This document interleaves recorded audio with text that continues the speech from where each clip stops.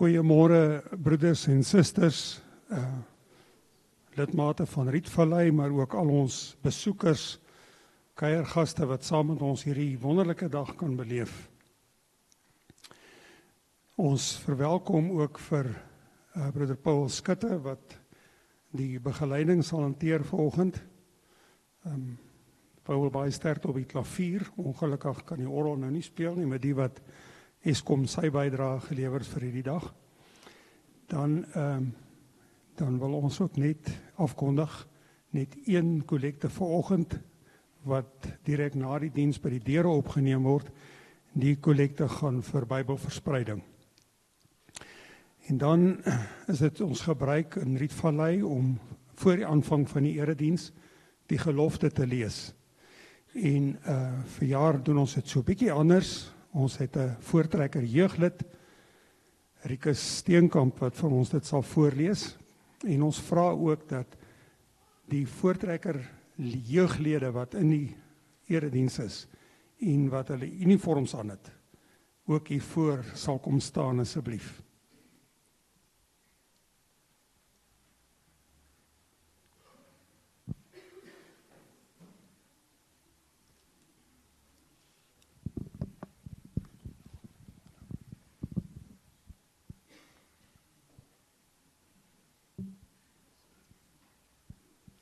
Môre.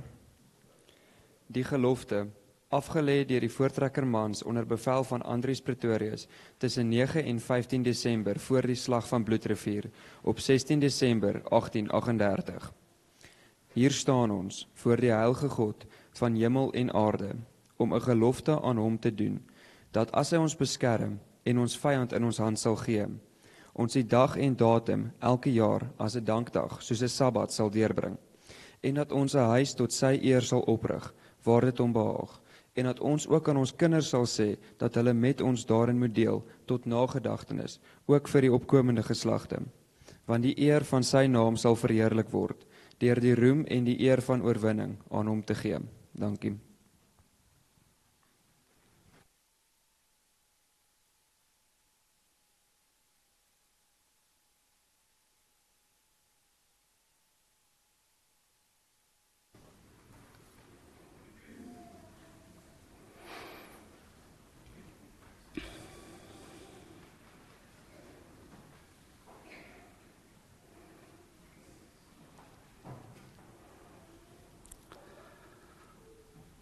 Goeiemôre broeders en susters.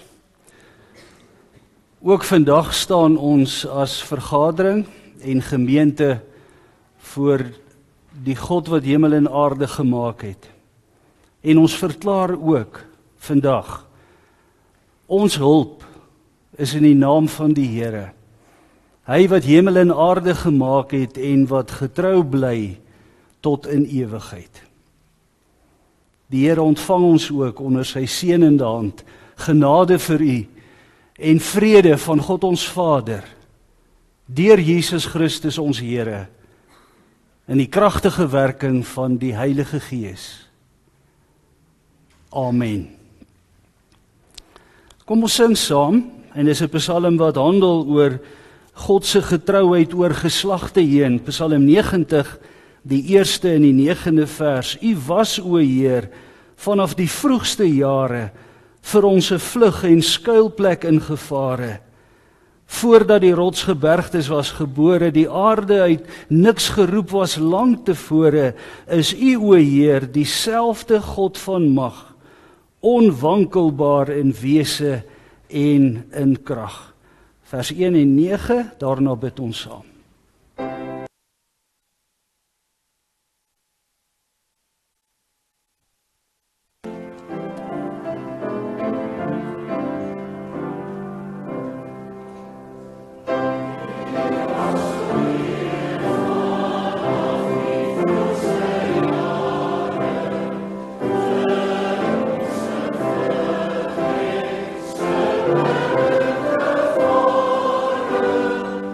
Oh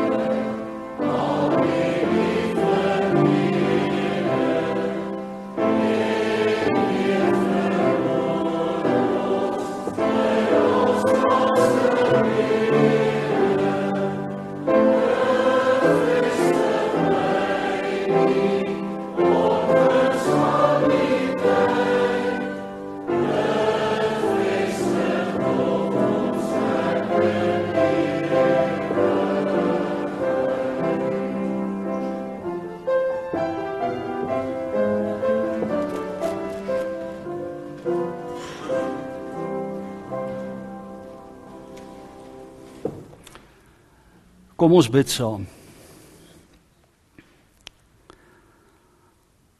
Ons almagtige God en hemelse Vader, U wat van ewigheid tot ewigheid die almagtige, heilige God is en regeer.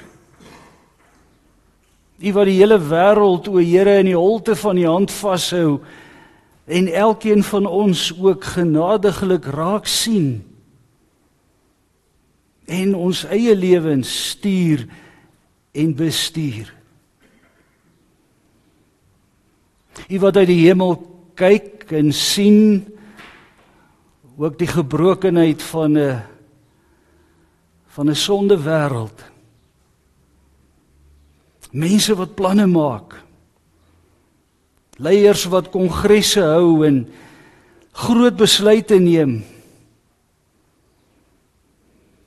En op die ou einde niks bereik nie.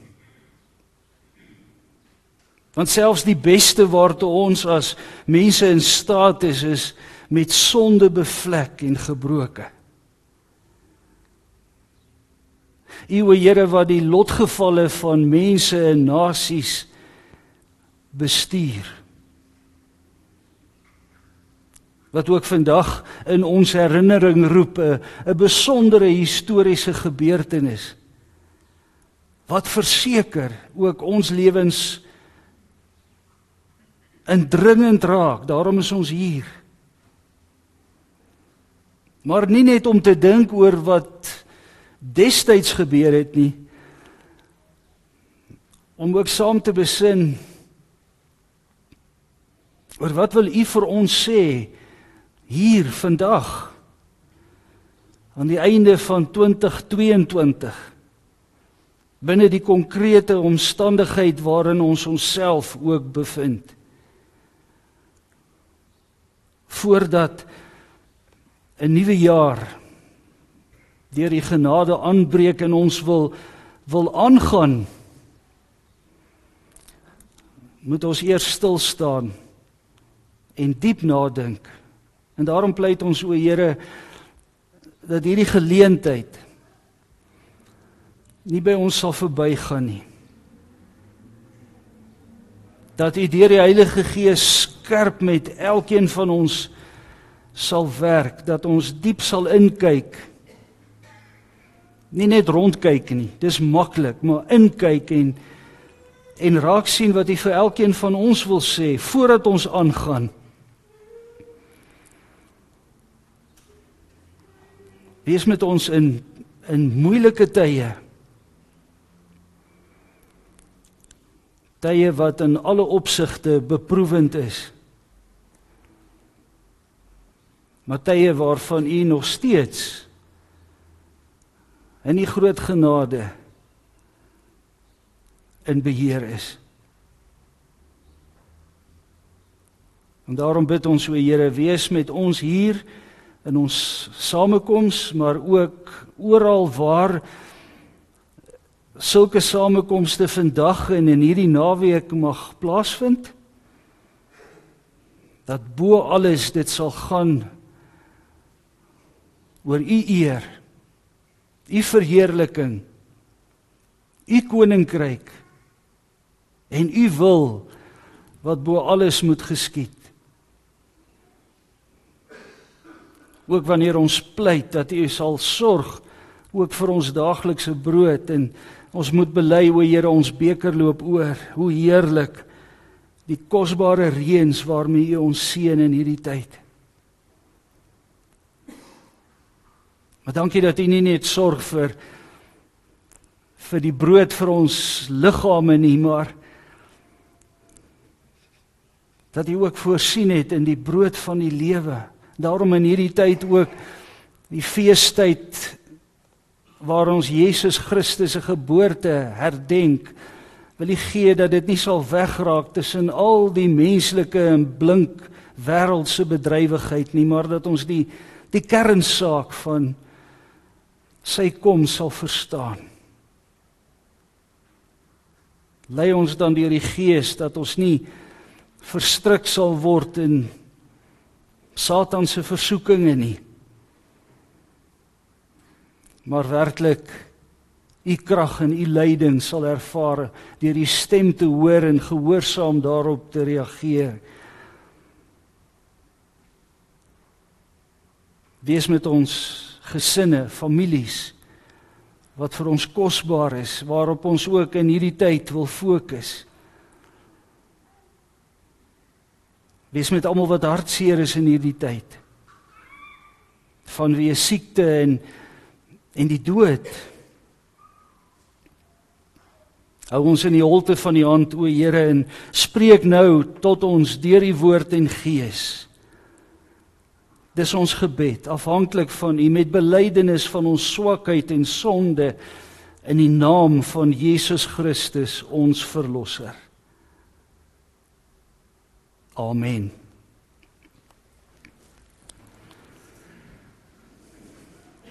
Uit die woord van die Here gaan ek vir ons lees uit Eksodus hoofstuk 33.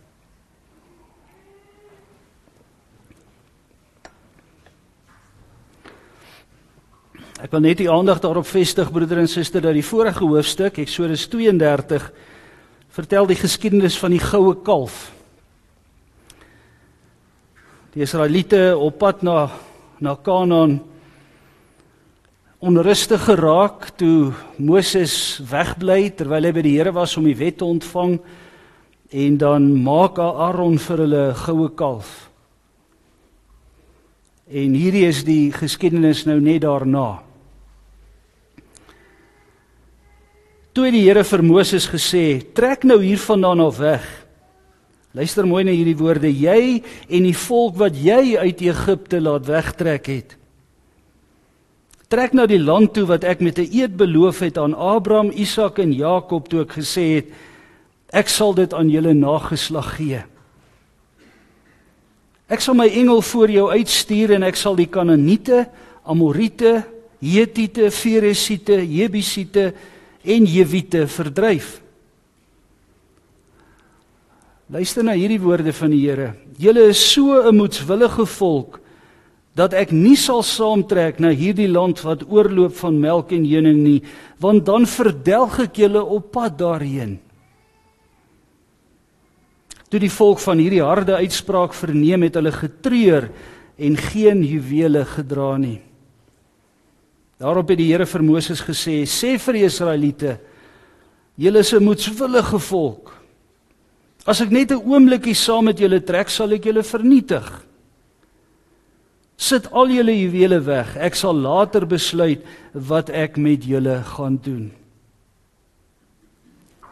Vandat hulle van Horebberg af verder getrek het, het die Israeliete nie meer juwele gedra nie. En dan, wat gebeur nou met die tabernakel, die tent van samekoms?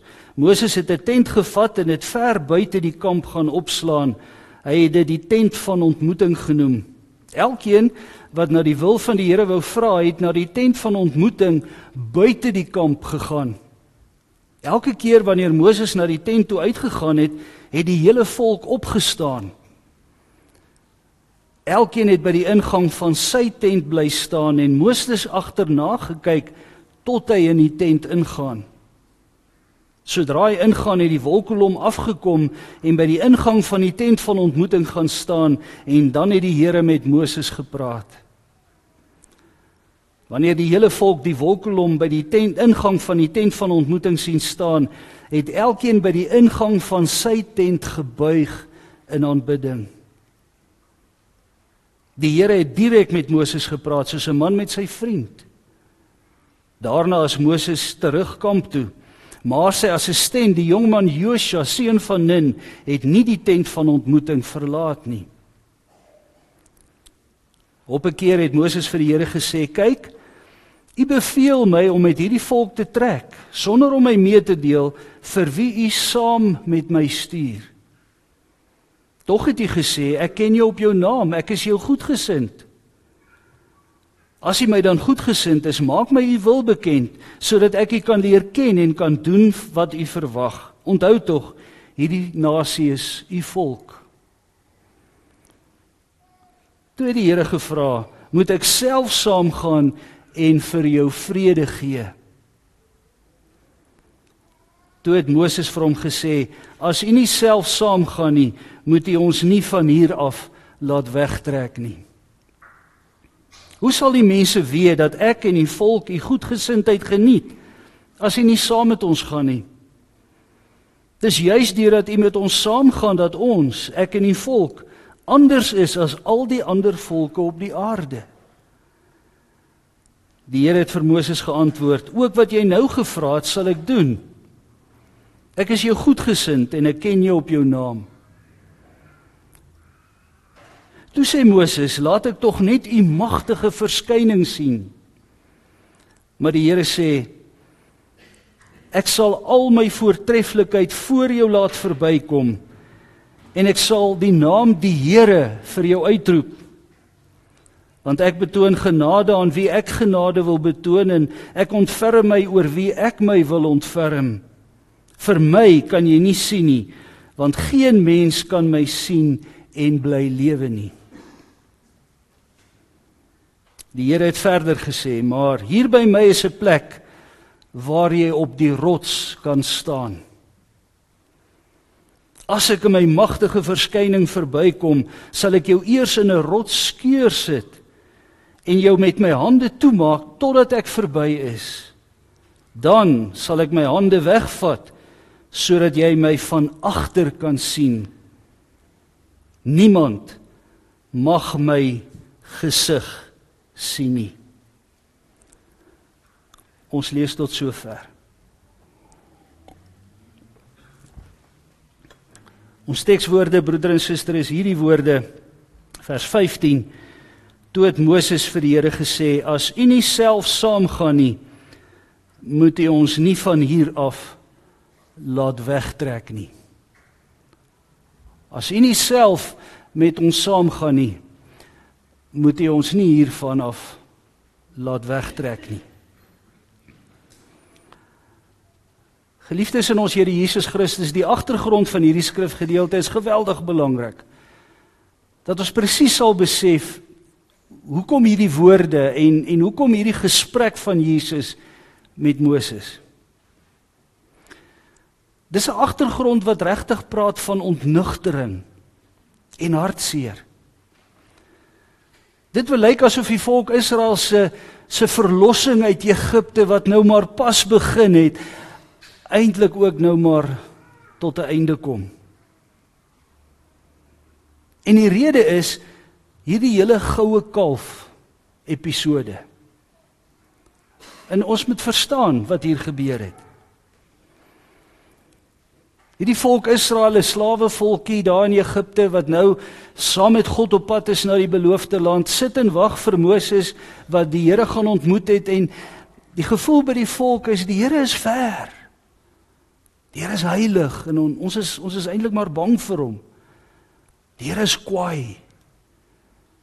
Gaan lees maar net hoe die verskyning van die Here daar rondom die berg plaasgevind het, en hulle mag net op 'n sekere afstand bly. Die Here is ver. En nou kom Moses ook nie terug nie. Wat wil hulle doen? Hulle wil hierdie God wat dan so ver en ontoeganklik is en vir wie hulle bang is, wil hulle nader bring, beheerbaar maak, vir hulle meer toeganklik, 'n God wat hulle op hulle manier kan dien. So die fokus is nie meer, wat sê die Here wat moet ons doen nie, maar wat gaan ons maak om hom hier in ons midde te hê? Ek maak hom nou soos ek wil hê hy moet wees. Dis 'n geweldige belangrike verskil wat hier na vore kom. Die eerste gebod praat van, dien jy 'n ander God? Hulle wil nie 'n ander God dien nie. Hulle wil die ware God dien, maar hulle wil hom dien op 'n manier waarmee hulle gemaklik is. Dis die tweede gebod. So hulle maak 'n verbeeldingsgodsdiens. En hulle is selfs bereid om hulle goud uit te haal, sodat dit kan gebeur. Hoe wil ek graag die Here wat nou ver voel dien en hom deel maak van my lewe? God wat saam met ons gaan. Hulle wil nie 'n vreemde God dien nie, hulle wil God op 'n vreemde manier dien. En broeder en suster, as jy die geskiedenis van die Ou Testament deurgaan, sal jy agterkom, dit het by herhaling gebeur. Dit het gebeur in die beloofde land en telke male moes die Here die volk weer deur profete terugroep. As hulle in afgodsdiens verval, want afgodsdiens is ook maar, jy dra jou afgod rond en hulle wil die ware God dien, maar hulle wil hom dien soos wat die heidene met 'n afgod gemaak het. Dwars deur die Ou Testament, die tyd van Esegiel, ook in die Nuwe Testament, toe Jesus Christus na die tempel toe gegaan het. En die onnugtering is, jy het dit seker gehoor, dat die tent van ontmoeting is nou buite die laar opgeslaan. In Esegiel lees ons hoe die heerlikheid van die Here uit die tempel in Jerusalem uit opstyg en op die Olyfberg gaan rus. God onttrek hom van hierdie volk wat hom op 'n eierwillige manier wil dien. En weet jy, toe Jesus die tempel verlaat in Jerusalem, die disippels wil nog vir hom sê, Here, kyk die groot geboue, en dan sê hy, daar gaan niks oorbly nie. En dan gaan Jesus en hy gaan sit op die Olyfberg en vertel vir die disippels wat gaan gebeur. 70 jaar later is die tempel in Jerusalem vernietig. Dis die ontnugtering, dat God onttrek hom van 'n volk wat eiewillig hom wil dien. Reg, julle kan aangaan, maar ek gaan nie saam nie, sê die Here. En nou moet ons mooi besef, dit gaan nie oor die Jode nie. Dit gaan oor God. Dit gaan nie oor waarmee is hulle besig vir God nie, al is dit van goud gemaak. Dit gaan oor waarmee is God besig met hulle. En is hulle gehoorsaam daaraan. Dis die belangrike. En as jy nou gaan terugblaai, sal jy sien in hoofstuk 32 dat 3000 Israeliete is doodgemaak op daardie dag, toe die Here die Lewiete opgeroep het om te sê, die wat in my diens regtig is, moet hierdie mense straf. God onttrek hom van diegene wat hom wil misbruik terwille van hulle eie lewensplanne en hulle eie lewensdoelwitte. Diegene wat 'n goue kalf formalistiese godsdiens wil bedryf, waar dit eintlik net gaan oor hulle self en hulle eie begeertes. Hulle wil die ware God dien, maar op hulle eie manier.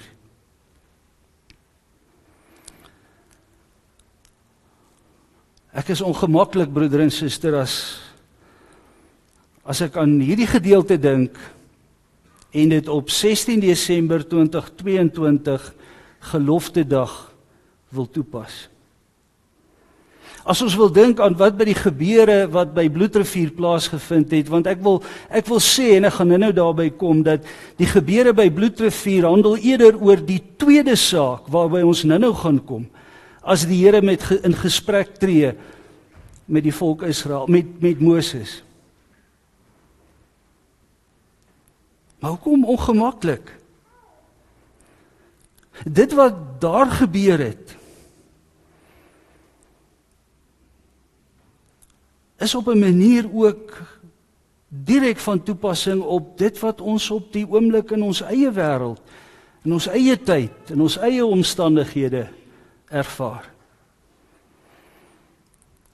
Want wie is die ons wat vandag hier saamkom en dink aan wat by Bloedrivier gebeur het? Wie's die ons? Is dit 'n ontnugterde en 'n hartseer groep Afrikaners wat sien hoe 3 of 4 Afrikaanse kerke besig is om te krimp en weg te kwyn, te verouder, toe te maak, bedieninge wat gekanselleer word nie meer uitgeleef nie.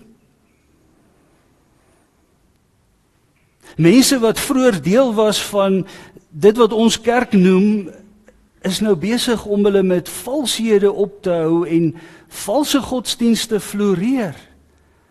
En daar is selfs 'n vyhandigheid wat uit ons eie mense kom, wat die kerk aanval. Kerkgeboue wat miljoene rande werd is, wat leeg staan.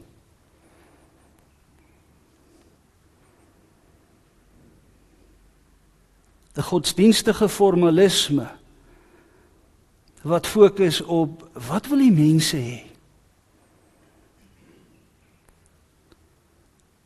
'n godsdiens wat nou besig is om 'n God te wil dien, wat vir die mens wil gee, wat die mens graag wil hê. Het jy dit agtergekom?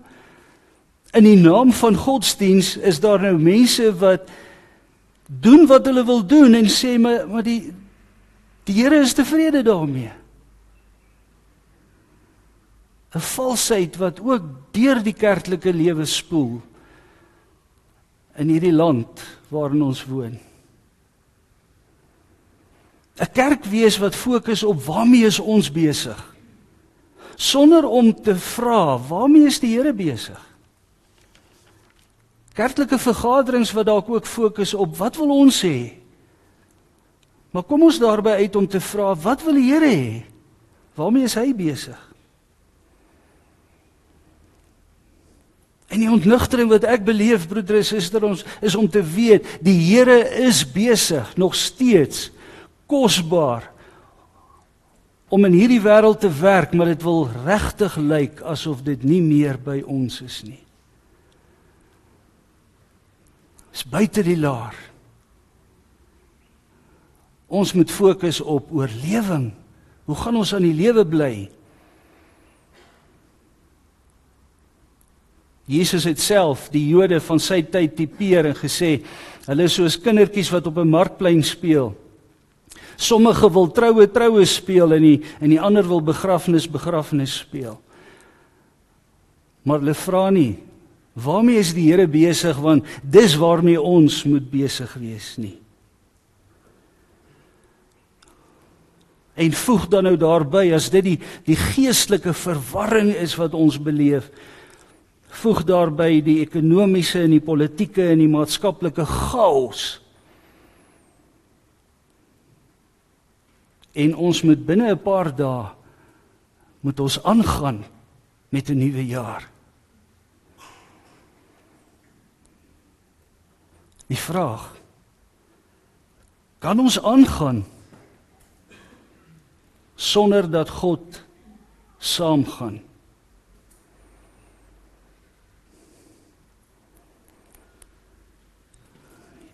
Daarom hierdie ernstige waarskuwing en verootmoediging as ons in die lig van hierdie gedeelte lees, dat terwyl Moses dan nou uitgaan om die Here te raadpleeg buite die laar, dat elkeen voor sy eie tent die Israeliete gebuig het. Dis tyd, broeder en suster, dat ons elkeen weer diep gaan nadink, waarmee is ons besig? Waarmee is God besig? Wie is ons? Hoekom is ons hier? Hoekom het die Here toegelaat dat ons nog hier is? Wat wil hy vir ons sê terwyl ons nog hier is? Hierdie ernstige waarskuwing van die tweede gebod godsdiens, 'n godsdiens wat sê ek wil die Here dien soos ek wil. Ek maak hom na my beeld in plaas daarvan ek moet verander word na sy beeld. Want hoor dit, God onttrek hom aan diegene wat vir hulle 'n eie godsdiens skep. Al gebruik hulle goud, wat eintlik net hulle eie begeertes wil bevredig, hulle eie planne wil maak en die Here in hulle planne wil inbring, soos die volk Israel.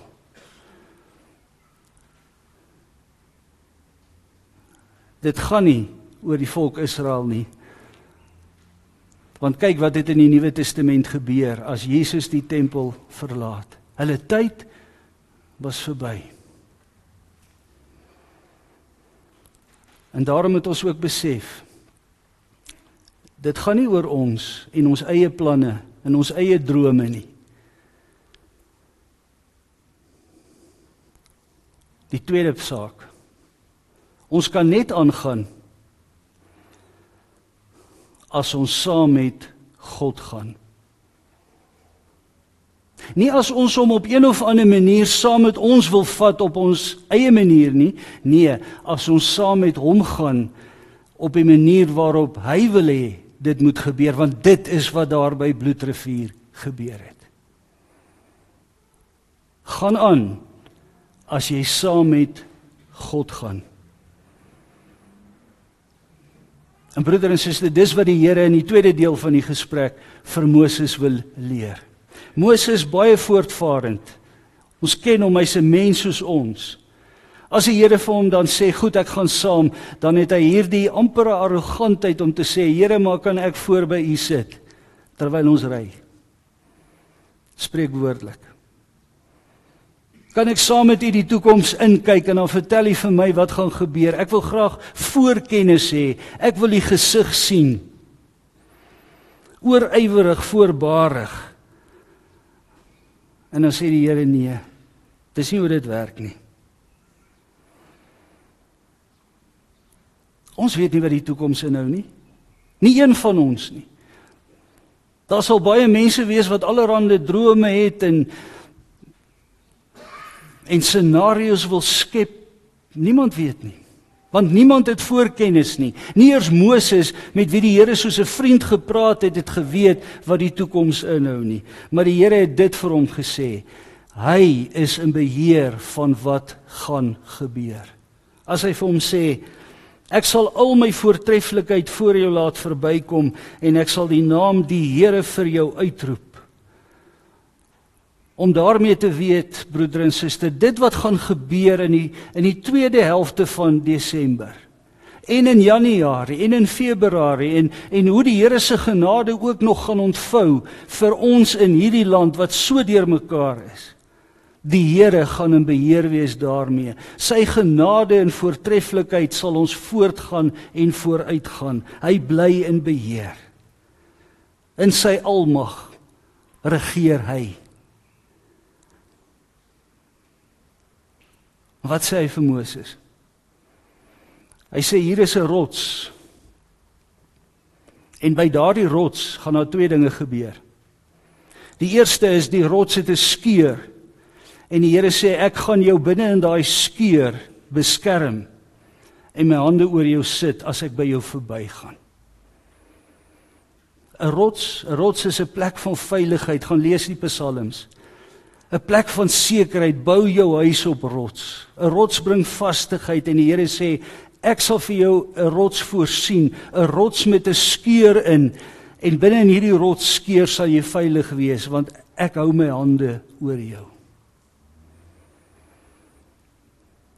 Ons enigste veiligheid, broeder en suster, lê nie in ons getalle, en wie ons is, en weet wat in die verlede gebeur het nie. Ons enigste veiligheid lê daarin, is ons in die rots, wat die Here vir ons voorsien het, die rots wat hy geskeur het. Spreekwoordelik kan ons dink aan sy voorsiening, sy verlossing in Jesus Christus, wat vas staan. Dis waarop ons lewe nou gebou word, ons toekoms gebou word, op dit wat hy gedoen het, nie dit wat ons doen nie. Want wat kan ons doen? Ons kan niks doen nie. Daarom juis in hierdie tyd, die boodskap van Jesus Christus wat na hierdie wêreld toe gekom het, om 'n verlossing te voorsien, die basis, die rots, waarop ons toekoms gebou word. Binne in hierdie rotsskeur, want Jesus sterwe aan die kruis van Golgotha, hy is nie net gebore en in 'n krib neergelê nie, hy is ook die man aan die kruis. Daar is ons beskerming. Vir sover jy in Christus is, het jy 'n toekoms. Maar wat sê hy verder? Hy sê, hier by my is 'n plek waar jy op die rots kan staan. As al hierdie dinge nou verby is, sal ek jou bo op die rots stel, en 'n rots is ook 'n uitkykplek, dit gee uitsig, vastigheid, ja, en uitsig, en jy kan ver sien.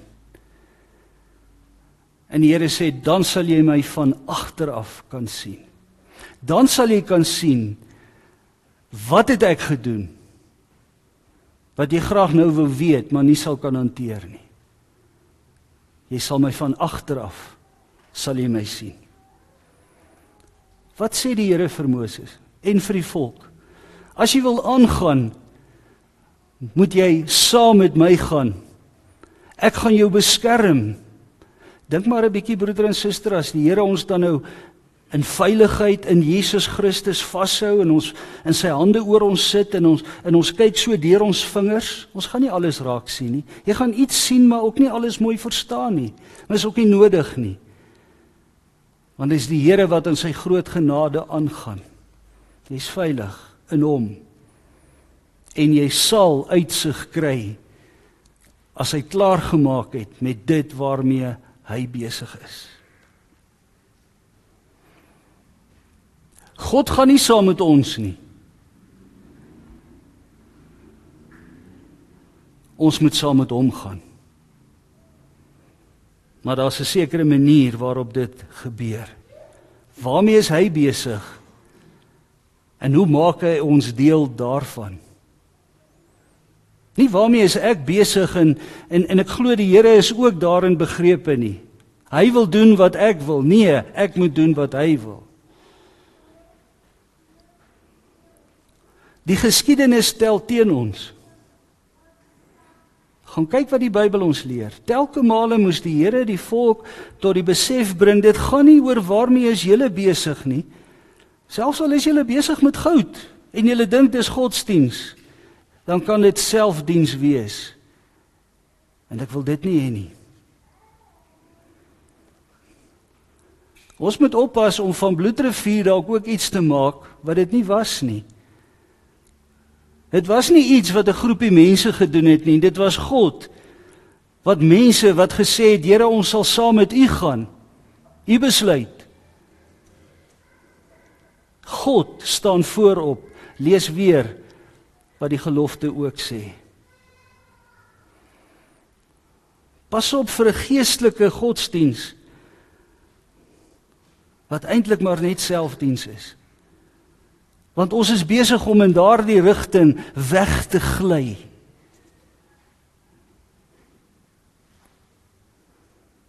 Dit gaan nie oor waarmee is ons besig nie. Dit gaan oor waarmee is die Here besig. Buig voor jou eie tent. Dink ernstig na oor hoe lyk die diens wat ek aan die Here bring. Dis 'n kruisweg. Om die Here se disipel te wees beteken ek moet myself verloon wie ek is. Ek moet die kruis opneem in Jesus Christus en word wat hy wil hê ek moet wees. En deur die Gees diensbaar wees ook binne hierdie gebrokenheid wat ons beleef en sê Here, op watter manier wil u my gebruik?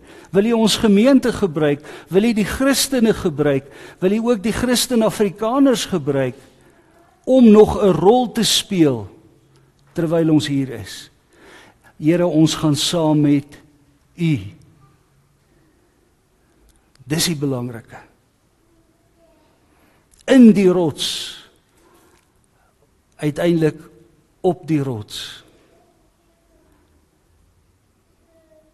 Aangaan? Baie beslis, ons wil almal aangaan.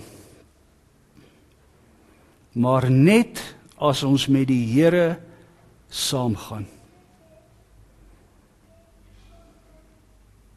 Amen. Kom ons bid saam.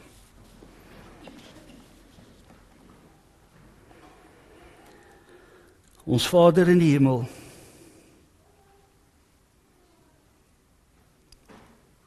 dankie Here dat die woord werklik 'n lig op ons lewenspad is. 'n pad waarin U ons weer eens wil herinner. Kyk na die geskiedenis. Kyk mooi na die geskiedenis. Kyk diep na wat gebeur in die geskiedenis.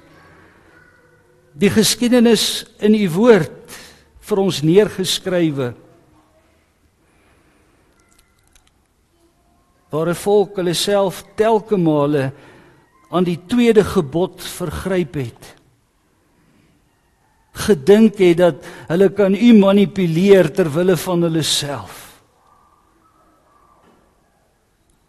Here, dit gryp ons aan die hart as ons die geestelike toestand van ons eie mense in hierdie dae moet beleef.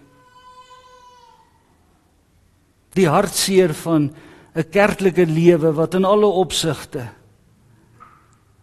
in krisisse verkeer. En daarom pleit ons, o Here, dat U ons voor ons eie tente sal laat buig. Dat ons diep nadink oor, wat wil U vir ons sê? Waarmee is U besig? Bewaar ons van 'n voortvarendheid van 'n Moses wat dink dat ons in beheer is van die toekoms, want ons is nie. Dankie vir die bevestiging dat U in beheer is en bly en sal wees en dat ons nie hoef te vrees vir dit wat voorlê nie. Al lyk dit ook of daar 'n oormag is waarteen ons maar bitter min kan doen, ons kragte is so min. Maar dankie vir die bevestiging dat in Jesus Christus, in sy verlossing is ons veilig, is ons geanker.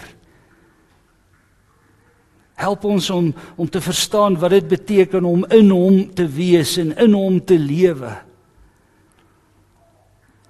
En dankie vir die belofte, o Here, dat eendag sal ons verstaan. Eendag sal ons op die rots staan en uitsig hê en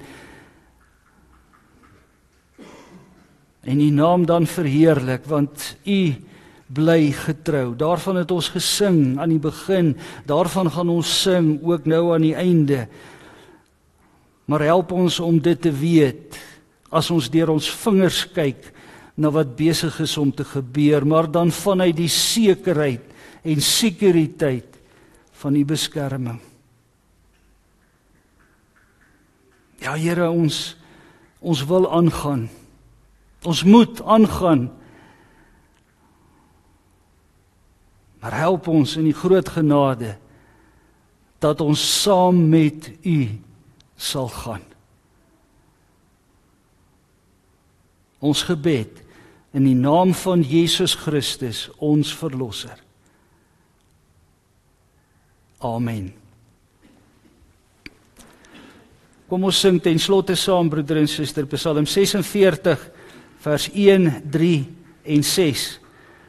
'n Psalm wat ook weer vir ons verduidelik van die Here as 'n toevlug in die nood, 'n rots wat altyd vas bly staan, al dreig die vyand met die dood en al storm sy leerbendes aan. Vers 6, hou op en weet, ek is die Heer, ek is verhoog bo alle vlees. Het gaan nie oor ons nie, het gaan oor God in alles. Psalm 46, vers 1, 3 en 6. Amen.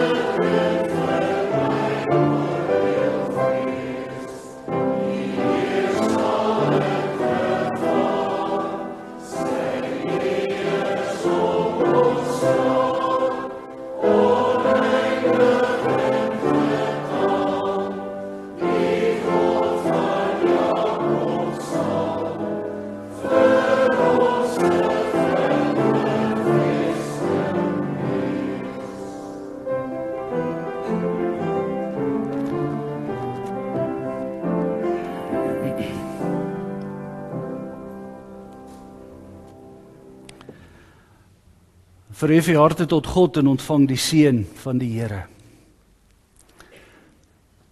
Die Here seën u en behoed u. Die Here laat sy aangesig oor u skyn en is u genadig. Die Here verhef sy aangesig oor u en gee vir u vrede. Amen.